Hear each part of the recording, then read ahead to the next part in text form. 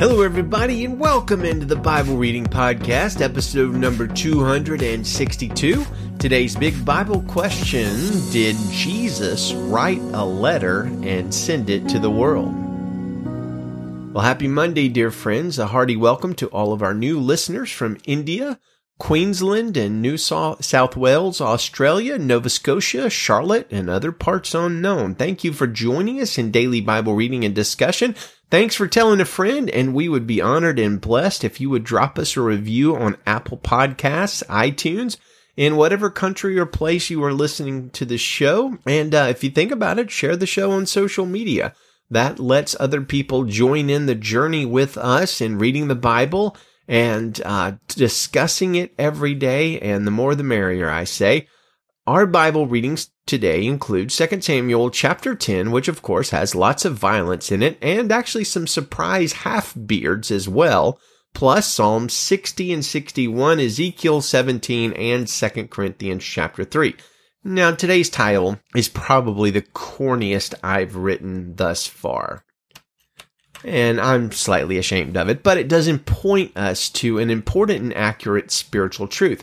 Now, I do need to say first, before we get to that important and accurate spiritual truth, that there is supposedly a letter that Jesus wrote. Now, I thought I talked to you about that before on this podcast, but apparently it was during a message to our church. So here's the thing for you podcast listeners. In the early 300s AD, the church historian Eusebius of Caesarea published what he said was a written correspondence between Jesus and an Arabian king named Abgar of Edessa. Now, Abgar, ruler of Edessa, was having some health problems, and this is what he wrote to Jesus, and supposedly Jesus wrote him back. So I'm going to read you both letters from Eusebius, who wrote this in the 300s AD. Abgar, ruler of Edessa, to Jesus, the good physician who has appeared in the country of Jerusalem, greeting. I have heard the reports of you and of your cures as performed by you without medicines or herbs. For it is said that you make the blind to see and the lame to walk, that you cleanse lepers and cast out impure spirits and demons, and that you heal those afflicted with lingering disease and raise the dead. And having heard all these things concerning you, I have concluded that one of two things must be true. Either you are God, and having come down from heaven, you do these things, or else you, who does these things, are the Son of God. I have therefore written to ask you if you would take the trouble to come to me and heal all the ill which I suffer. Well, again, supposedly, Jesus gave the messenger this reply to send to Abgar. Blessed are you who have believed in me without seeing me, for it is written concerning me that they who have seen me will not believe in me, and that they who have not seen me will believe and be saved. But in regard to what you have written me that I should come to you, it is necessary for me to fulfill all things here for which I have been sent, and after I have fulfilled them thus to be taken up again to him that sent me. But after I have been taken up, I will send to you one of my disciples, that he may heal your disease and give life to you and yours. Now, did that happen? It's certainly not in the Bible. And this mention of Eusebius in the 300s is the earliest that we can find where this situation is talked about. But it is a very old tradition, and many churches kind of take it as gospel truth, including many of the Eastern Orthodox churches. And I will say Eusebius is normally a pretty reliable church historian. In fact, he's the father of church history. So, could it be? Maybe. I'm going to assume, though, that it probably didn't happen. But there is a letter that Jesus has sent to the world in a very real way, and that letter is you. Let me explain. No, there's too much. Let me sum up. Actually, on second thought, let's read 2 Corinthians 3 together, and then you can see for yourself how you and I are the letters of Jesus to a lost and despairing world. 2 Corinthians chapter 3, verse 1. Are we beginning to commend ourselves again, or do we need, like some, letters of recommendation to you or from you? You yourselves are our letter, written on our hearts, known and read by everyone. You show that you are Christ's letter, delivered by us, not written with ink, but with the Spirit of the living God, not on tablets of stone, but on tablets of human hearts. Such is the confidence we have through Christ before God. It is not that we are competent in ourselves to claim anything is coming from ourselves, but our adequacy is from God. He has made us competent to be ministers of a new covenant, not of the letter, but of the Spirit. For the letter kills, but the Spirit gives life. Now, if the ministry that brought death, chiseled in letters on stones, came with glory, so that the Israelites were not able to gaze steadily at Moses' face because of its glory, which was set aside, how will the ministry of the Spirit not be more glorious? For if the ministry that brought condemnation had glory, the ministry that brings righteousness overflows with even more glory. In fact, what had been glorious is not glorious now by comparison because of the glory that surpasses it. For if what was set aside was glorious, what endures will be even more glorious. Since then we have such a hope, we act with great boldness. We are not like Moses, who used to put a veil over his face to prevent the Israelites from gazing steadily until the end of the glory of what was being set aside. But their minds were hardened, for to this day at the reading of the Old Covenant, the same veil remains. It is not lifted because it is set aside only in Christ. Yet still today, whenever Moses is read, a veil lies over their hearts. But whenever a person turns to the Lord, the veil is removed. Now the Lord is the Spirit, and where the Spirit of the Lord is, there is freedom. We all, with unveiled faces, are looking as in a mirror at the glory of the Lord and are being transformed into the same image from glory to glory. This is from the Lord who is the Spirit. So you see that there? You are Christ's letter, according to Paul. Now, letters of recommendation were a pretty big deal in the first century. Still are today, really, but probably an even bigger deal in the first century. And we see several examples in the Bible of letters of recommendation, including in Acts 18 surrounding the ministry of Apollos. So I'm going to read Acts 18, 24 through 28. Now a Jew named Apollos, a native of Alexandria, came to Ephesus. He was an eloquent man, competent in the Scriptures. He had been instructed in the way of the Lord, and being fervent in spirit, he spoke and taught accurately the things concerning Jesus, though he knew only the baptism of John. He began to speak boldly in the synagogue, but when Priscilla and Aquila heard him, they took him aside and explained to him the way of God more accurately. And when he wished to cross to Achaia, the brothers encouraged him and wrote to the disciples to welcome him. When he arrived, he greatly helped those who through grace had believed, for he powerfully refuted the Jews in public, showing by the Scriptures that the Christ was Jesus. So the Christians in Ephesus sent a letter to the Christians in Achaia, introducing Apollos and commending him. The Achaean Christians welcomed Apollos, and he had a very fruitful ministry there, at least in part because that letter from the Ephesian Christians opened the door of the hearts of the Achaeans to Apollos. Now, you and I have a similar function, brothers and sisters. We are the letters of Christ to the world. Now, that means a couple of very important things. Number one, I think it means that we bear the words of God and are sent to share the message of Jesus. In the same way that Proverbs 7 exhorts us to write the words and commands of God on the tablet of our hearts, speaking metaphorically, Jesus sends us and his disciples out with a commission to share his teachings to the world. Matthew 28:19 through 20, go therefore and make disciples of all nations, baptizing them in the name of the Father and the Son and the Holy Spirit, teaching them to observe everything I have commanded you. And remember, I am with you always to the end of the age. Now, because we are to be the bearers of the words and the teachings of Jesus, this is one way that we are the letter of Jesus to the world. We take his words to the world. They're to be on our hearts, on our mouths. We should be sharing them. Now, there's another way we're the letter of Jesus to the world, too. We are letters of Jesus in this very similar way as the letter of the Ephesian Christians about Apollos. We are to be, as Paul says, also in 2 Corinthians, ambassadors of Christ. Therefore, we are ambassadors for Christ. Since God is making his appeal through us, we plead on Christ's behalf, be reconciled to God. That's 2 Corinthians 5:20. And as we heard yesterday, we are to be the fragrance of Christ to the world, his presence and word emanating us from us in a tangible way. 2 Corinthians 2:15 says, we are the fragrance of Christ among those who are being saved and among those who are perishing. Our lives, our behavior, our gentleness, our words, our patience, our kindness, our humility, our good works, our love for each other, our love for others, our acts of service, and our very lives are to be like letters of introduction and commendation and recommendation for Jesus. We, as followers of Jesus, with his name on us, we should never drive people away from Jesus by our foul behavior, our arguing online, our demanding of our own way, our impatience, our selfishness, or our anger.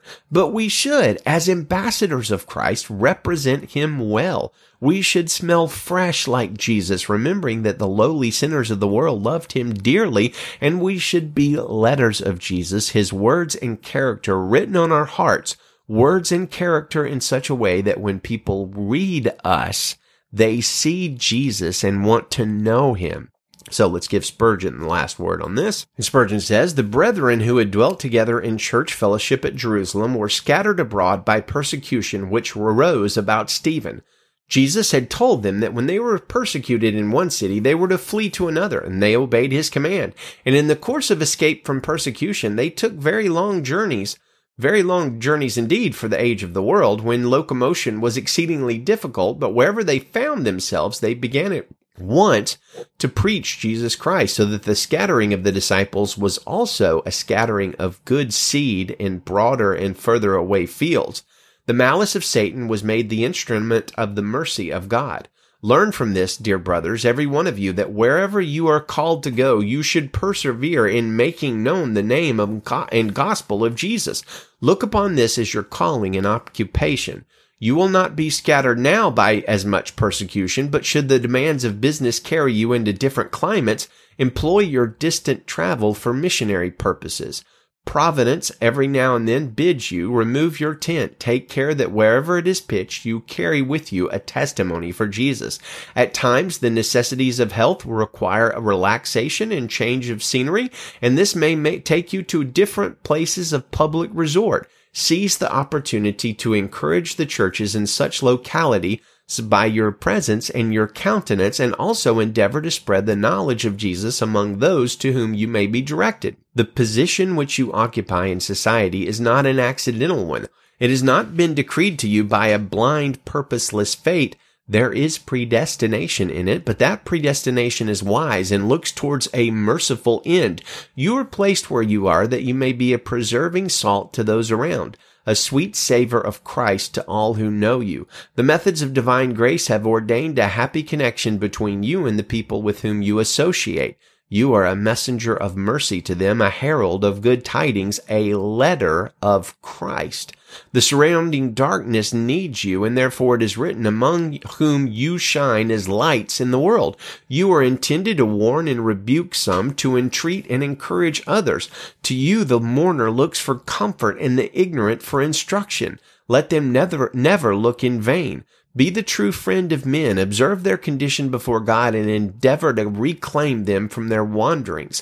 If Joseph was sent to Egypt that he might save his father's house alive, you also are sent where you are for the sake of some hidden ones of the Lord's chosen family. If Esther was placed in the court of a heathen king for the deliverance of her nation, so are you, my sister, called to occupy your present position for the good of the church of Christ. Look to it, brethren, lest you miss your life's object and live in vain. Wow, that's powerful and worthy of hearing a second time. Let's go to 2 Samuel chapter 10, verse 1 in the Christian Standard Bible. Sometime later, the king of the Ammonites died, and his son Hanun became king in his place. Then David said, I'll show kindness to Hanun, son of Nahash, just as his father showed kindness to me. So David sent his emissaries to console Hanun concerning his father. However, when they arrived in the land of the Ammonites, the Ammonite leaders said to Hanun, their lord, just because David has sent men with condolences for you, do you really believe he's showing respect for your father? Instead, hasn't David sent his emissaries in order to scout out the city, spy on it, and demolish it?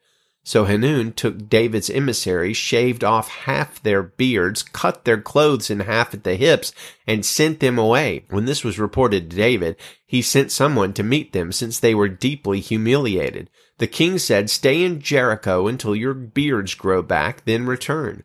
When the Ammonites realized they had become repulsive to David, they hired 20,000 foot soldiers from the Arameans of Beth-Rahab and Zobah, 1,000 men from the king of Maacah, and 12,000 men from Tob.